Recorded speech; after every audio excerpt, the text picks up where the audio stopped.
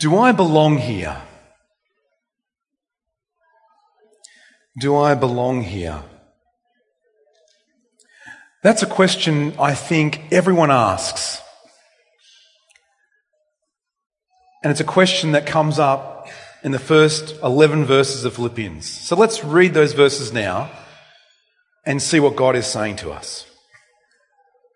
Philippians 1 verse 1. Paul and Timothy, servants of Christ Jesus.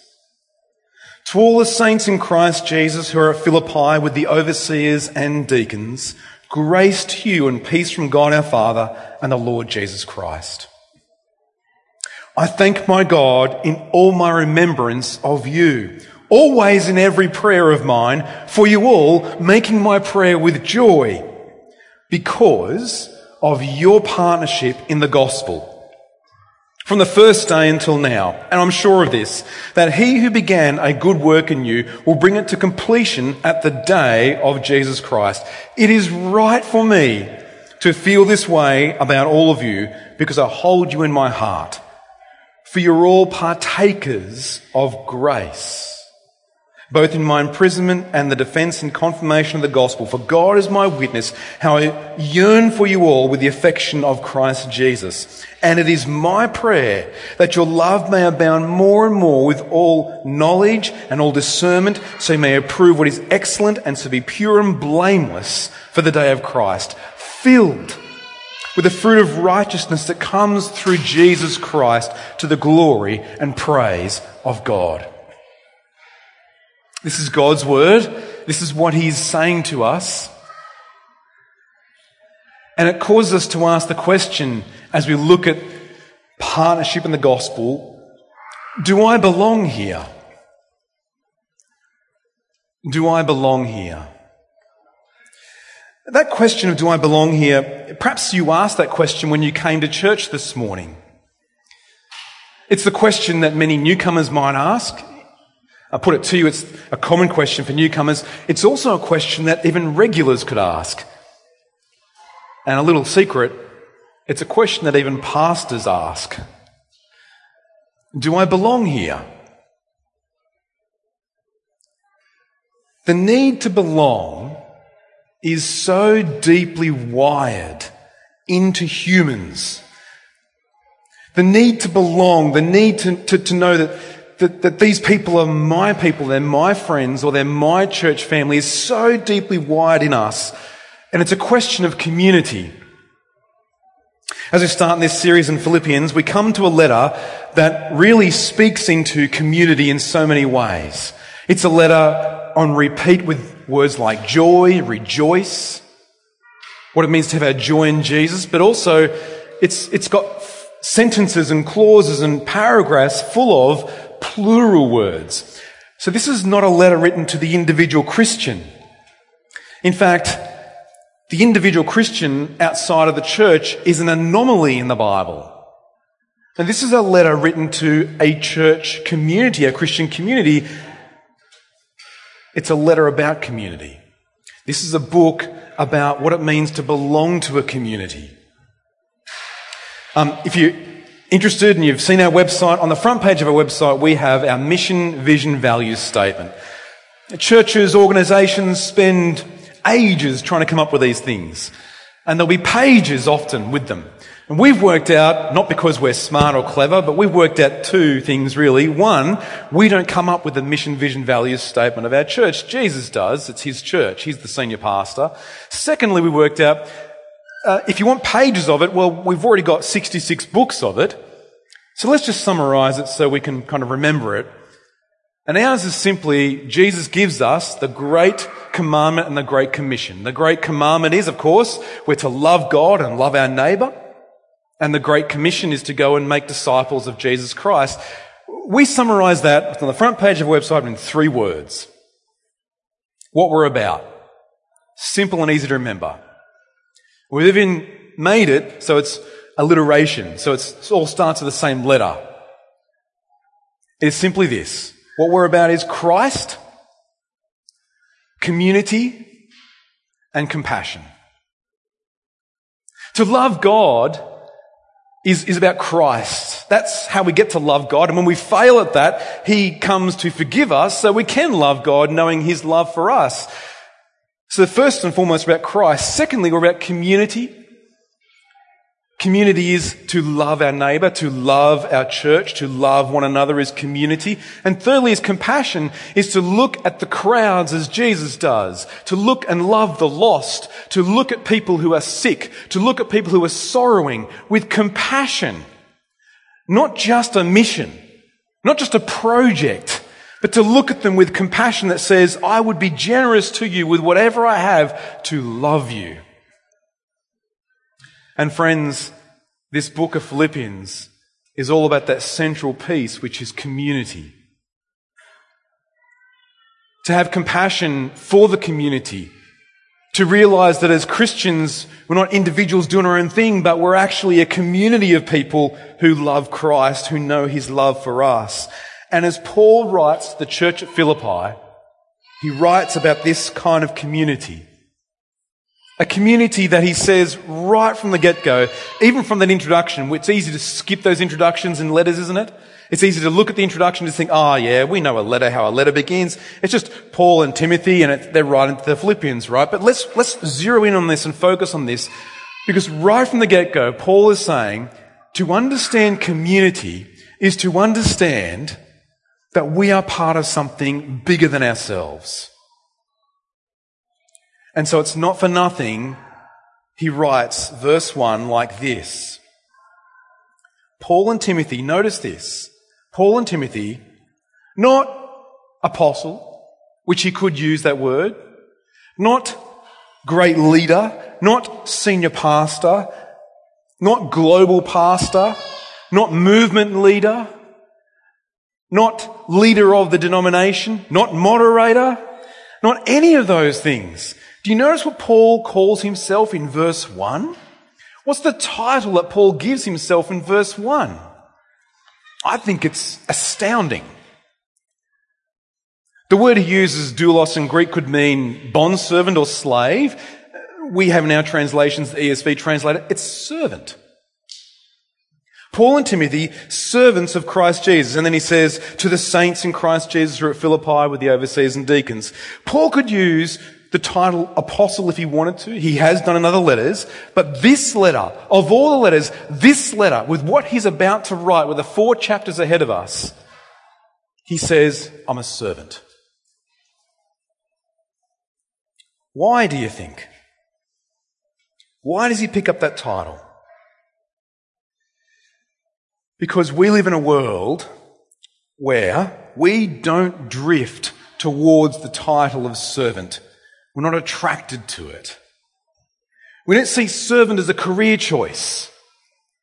When we think about our career or job promotion or movement to the next thing, we're always thinking, how can I go higher? How can I have bigger? How can I have my ambitions met that are greater? We don't think, how can I go lower? How can I have less for the sake of others? How can I actually be a servant?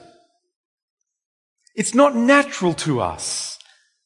It's weird to us. We don't like to be forgotten. We don't like to go low. And Paul from the get-go says, yeah, we're servants. We're servant leaders. This is the upside-down power of the gospel. Produced by the power of God who comes into the world as, you'll never guess, a servant. You see, we're actually bigger than something that's just ourselves. In fact, actually, we're part of someone bigger. Here is the glorious juxtaposition of the gospel. Is when you look to God, and you'll see this in Philippians, right? We're going to go through this letter. You come to chapter 2, where scholars call it the hymn of Christ. Where in 2 verse 7 we read that there is God himself, God in Christ, who is maker of the universe. He is extraordinarily glorious, and yet, Philippians 2 verse 7, he, and scholars still ponder this statement. There are books written about this. A friend of mine wrote a book recently. You'll be in our featured resources soon. Philippians 2 verse 7. This ought to bend your brain. Here is God who is glorious and yet empties himself, humbles himself, willingly is humiliated.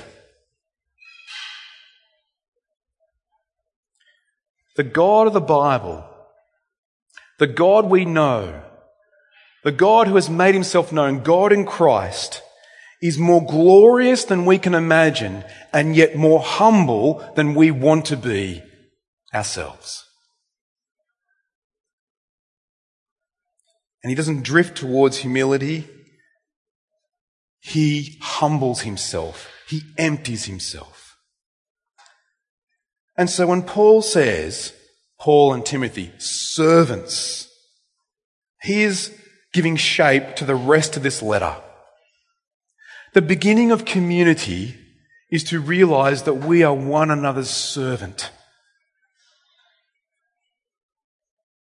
But what we often do is want to take the high road, the proud road.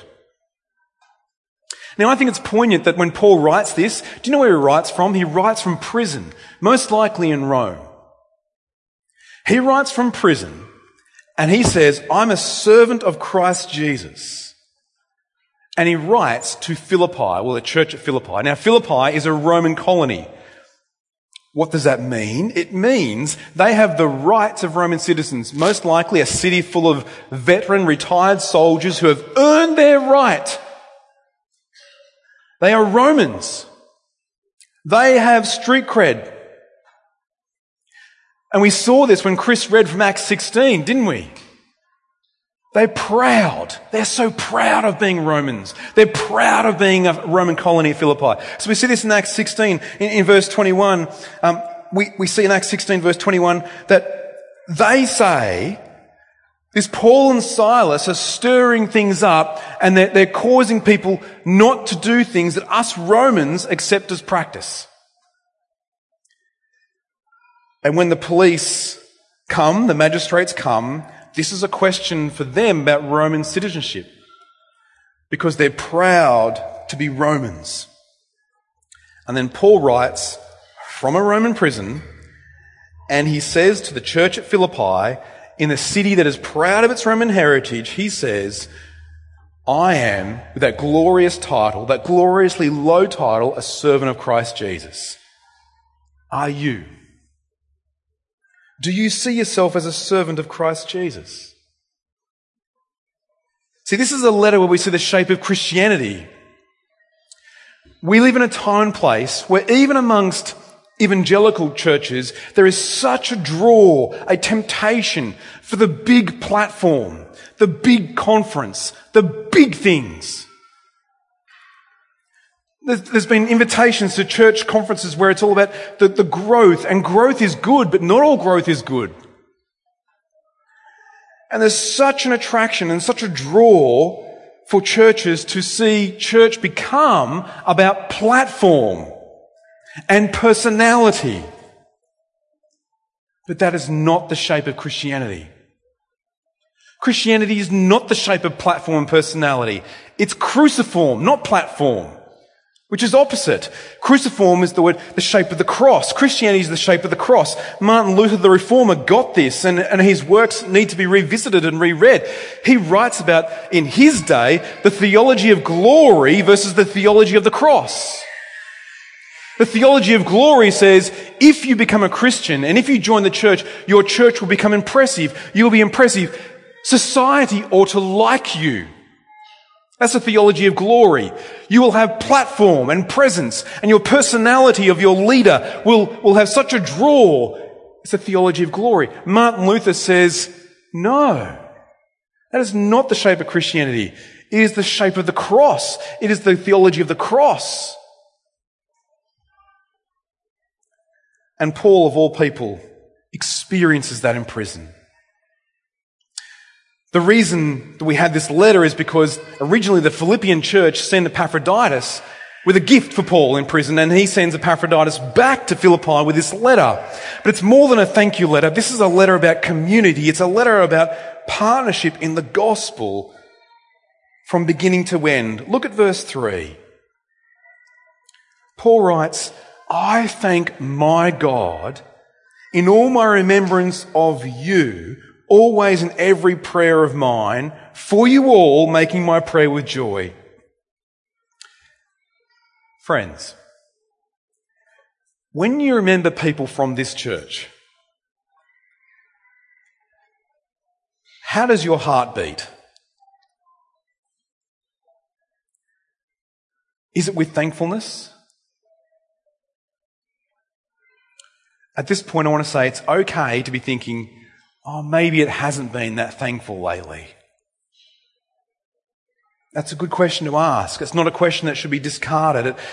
Why not? And notice this in the Bible, we're not scolded into being thankful. We're not just told, be thankful, come on, get it together. But we are encouraged to see that thankfulness, well, it's not contrived, it's derived. It ought to spring from something. Thankfulness is that spring that bubbles up from that well of love when you remember what you have been given. And this is verse 5. What have you and I been given? And Paul writes, because of your partnership in the gospel from the first day until now. Here we see in verse 5 that wonderful word that summarizes all of God's good gifts to us. Gospel. The good news is this: Jesus is Lord. The power of God to save sinners. The gospel. And Paul says, from the first day until now, not only do you get to have Christ, you actually get to have other people who have Christ. You get one another. And Paul says, I'm so thankful. I'm so thankful for you. I'm so thankful for you that I would pray with thankfulness for you, that Jesus actually gets us together. And Paul speaks about this partnership all the way through this letter. Partnership, he says in chapter 4, is financial. And he needed that, and churches need that. We need to actually partner together for the sake of the gospel. But it's also in prayer. Philippians 1 verse 19, he says, I know that through your prayers and through the help of the Spirit of Jesus Christ, this will turn out my deliverance. It's so easy to say to someone, isn't it? I'll pray for you, and then forget later. It's a great culture to have among us that we'd pray in that moment then, as we send that message, or speak with that person, even pray with them. That we actually partner in the gospel. And when you think of someone, and even if you do think of someone and think, I've got a bit of a gripe or a grumble, could you turn that grumble into a prayer? It's unbelievably powerful. Reforming Church, we thank God for you. Like, we thank God for one another in our partnership in the gospel, and we need that partnership in the gospel. And not just to make budget, as if the mission of the church is to make budget. No, to make disciples. We need that partnership in the gospel that actually means we can continue to love the lost and reach people with the gospel. But it's more than that too, isn't it? Partnership is not just financial, it's a deep pastoral love of one another. And Paul says in verse 7, it's right for me to feel this. And he writes from prison. Last few weeks, our family and many families in our church have felt, COVID, it's going around, right? So I was just reflecting with someone just before the service started how it's been a kind of in a 2-month period or a month and a half. Our family, we had a week of COVID, so our boys had COVID, so we were out for the Colin concert and out for church. And then we had a week on, and then there was gastro, so we were out with gastro. Then we had a week on, and then we were out with another week of COVID, and it kind of feels like we just stop starting. It feels like we're away from people all the time, away from church, away from even just going outside. That can be difficult. It can be difficult to you want to be with your church, you want to be with people. How much more for Paul, who's in prison? Now, COVID can have a stigma about it. Gastro's got a stigma, right? You mention the word gastro even lightly under your breath, and you watch parents with children start to go, hey, keep eye contact. Back away. God bless you. Prison has a stigma attached to it. Even today. Later on this term, we're going to have a visitor from the Prison Fellowship come and speak with us. We want to be prayerfully supporting prison ministries, those ministries where people can't get to a church, where the gospel can get to them. Key ministries, very strategic. Prison has a stigma, doesn't it? If you've been to prison, that means you've done your time for your crime. It's got a stigma. But even for Paul, who, well, in the church's eyes, would be particularly innocent of any particular crime, but it would be easy for them, and we know from this letter to the Philippians that this is how other people, other churches treated Paul. When they saw Paul in prison, they turned their backs on him. Because it's got a stigma. Because the association is, well, if Paul gets in prison because of the gospel, I just won't be so public as a Christian. I'll back away a little bit because that got him in prison. I don't want to go to prison. I want a comfortable life. I thought Christianity was being about comfortable life. And Paul says, but of all the churches that did not turn their back on me, you Philippians didn't. The Philippians didn't turn their back on Paul. Instead, they partnered with Paul. And Paul says in verse 7 that they were partners both not just in the proclamation of the gospel, but in his imprisonment. Partners in suffering. Friends, to belong to Christ's church, to belong to Reforming Church means we also belong to one another in our suffering. Paul writes to the Corinthians, he says in 1 Corinthians 12, if one member suffers, we all suffer. Churches that suffer together grow together. Someone else's struggle is my struggle. We are partners in the gospel together. We pray together, we partner together. You're in hospital, we're there. You need prayer, we're praying for you. You need care, you don't know what to do, we're there asking God what to do with you. Now, you may not have been in prison, but you may have been in limbo with mandates. We're praying for you. We will sit up to all hours of the night at the end of our group talking with you and asking God to help you. You may be in a situation where your ill health just will not cease to plague you. We are there with you. You may be low, you may be lonely. Even in your own family circumstances, you can be lonely. And we are there with you, with a new family for you. It's called the church. It may be when others slander you. They talk about you. When it seems that their game is to shame you, where they turn their backs on you. We will not. For we are partners with you in whatever imprisonment you find yourself in. The Philippian church was planted in testing times. Paul went into prison in the planting of this church. He's now in prison as he writes to this church. And friends, we are going to go through testing times as a church. And here is the question: what will hold us together? Imagine if we didn't have the grace of God.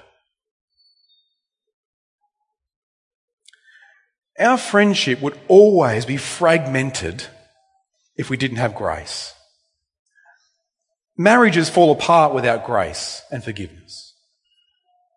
Friendships fall apart. We forego friendships without grace.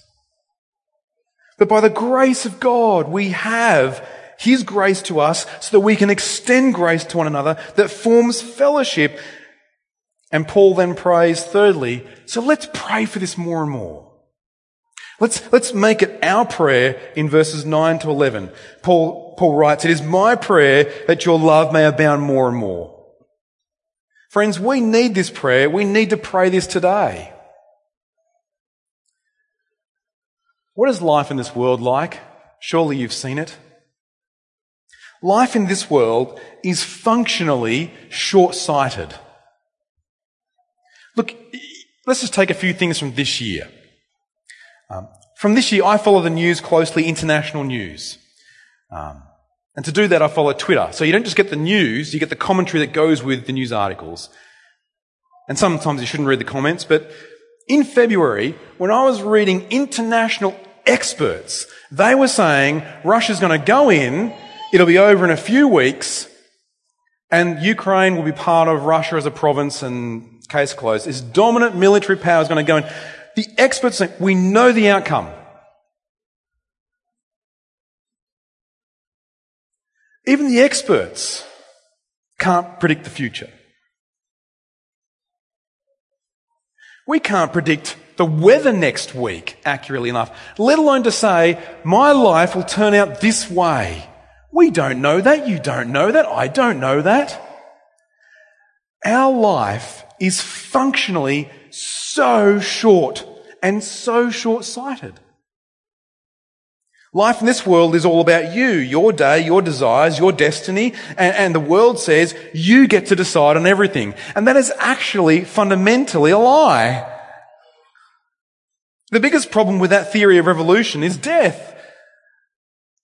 The biggest thing we miss is there is a thing called this day of Christ. Paul repeats throughout this letter, the day of Christ, verse 10. And the day of Christ is coming. What does that mean? It asks the question, what are we looking forward to? What are we praying about? What do you pray about? What do you, in your moments of despair, cry out to God? What are your moments of just life is okay, pray about? What do you pray, parents, with your children at night? Those who live in a household get a housemate. What do you pray as housemates each day together? What's your daily prayer together? If you live alone, how do you rely upon God in everything in prayer? What are you asking God for? If the day of Christ is coming, could we now, imagine if we did, pray this prayer from Philippians 1, that we would be filled with the fruit of righteousness, that God would be glorified. Like Paul started, he says he's a servant of Christ. A servant of Christ gets this, that if the day of Christ is coming, what is the big thing that's most important is God gets the glory, not me, not us. That he be glorified in people's lives, that people would actually enjoy him. So when people look at the church, what do they see now? When people look at the church, what should they see? I think they should see this.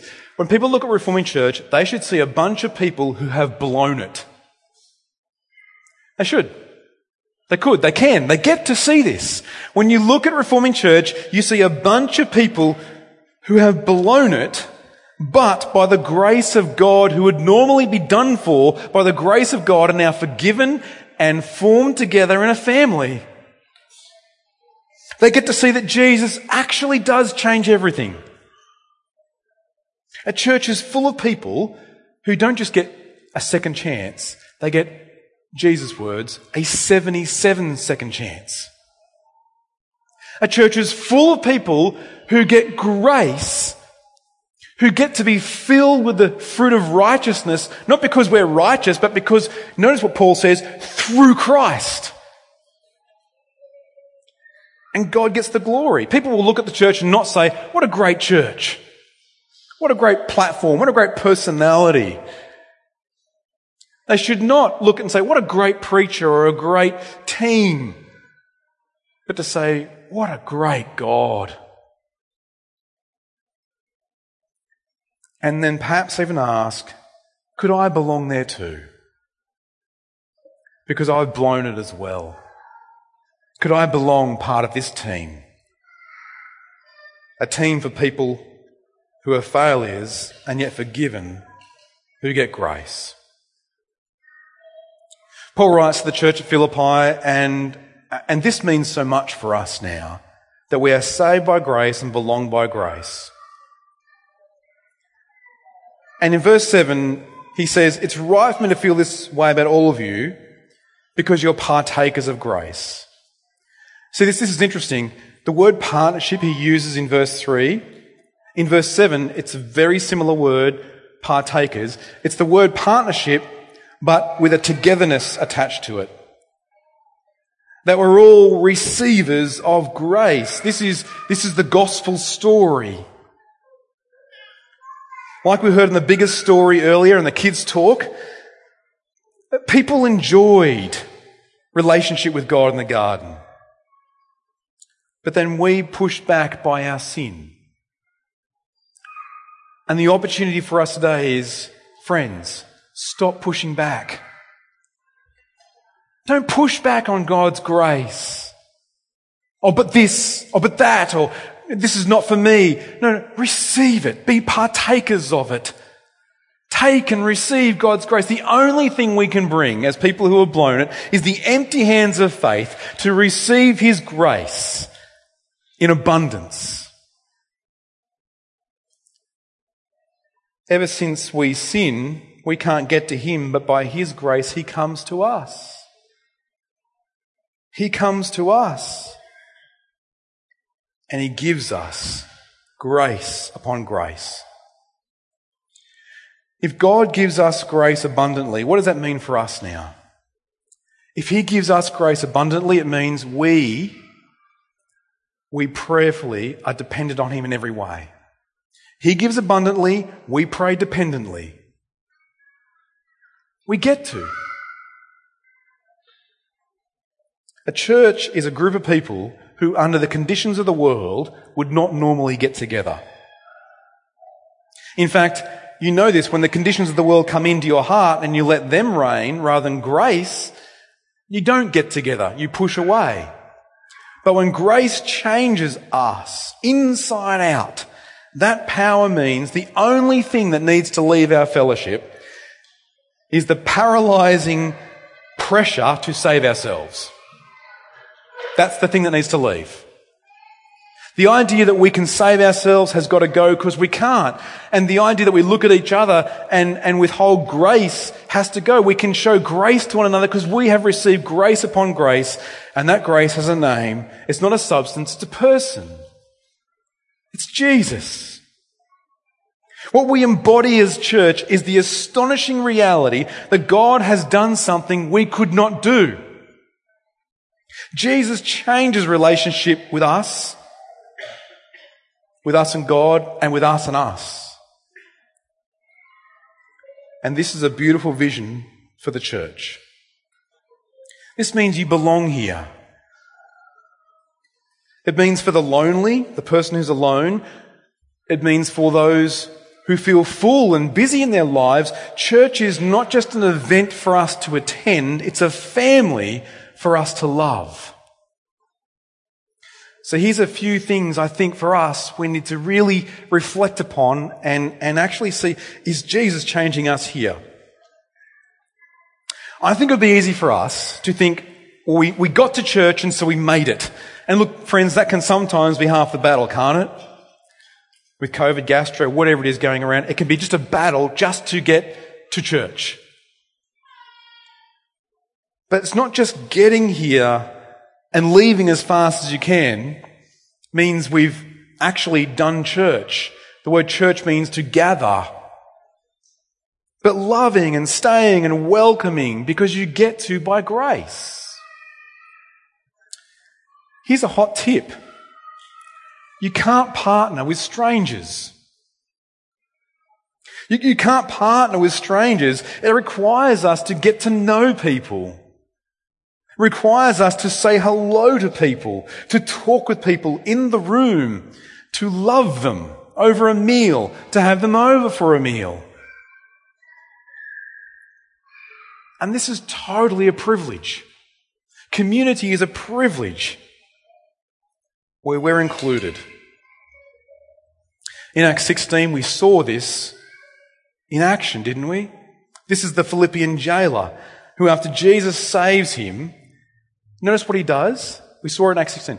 He washes the wounds he inflicted upon Paul and Silas. He tends the wounds that he inflicted. He becomes a partner in the gospel from that first day until now. That's what Paul says. And then this is also Lydia, who, having her heart opened by the Lord, she opens her house in hospitality. She becomes a partner in the gospel from the first day until now. And this is the slave girl, where her sin would have cast her out. Now she gets to come in by grace. This is us. This is our prayer. Let's pray it. Let's ask God. Our Father in heaven, we're asking now that we would have this kind of community among us. We're asking now that our love may abound more and more with knowledge and all discernment, that we may approve what is excellent, that we would be pure and blameless by the grace of God for the day of Christ, that we would be filled with the fruit of righteousness that comes through Jesus Christ, that this would glorify you, that our joy would be in Jesus, our love for one another, our community grow by the power of Christ.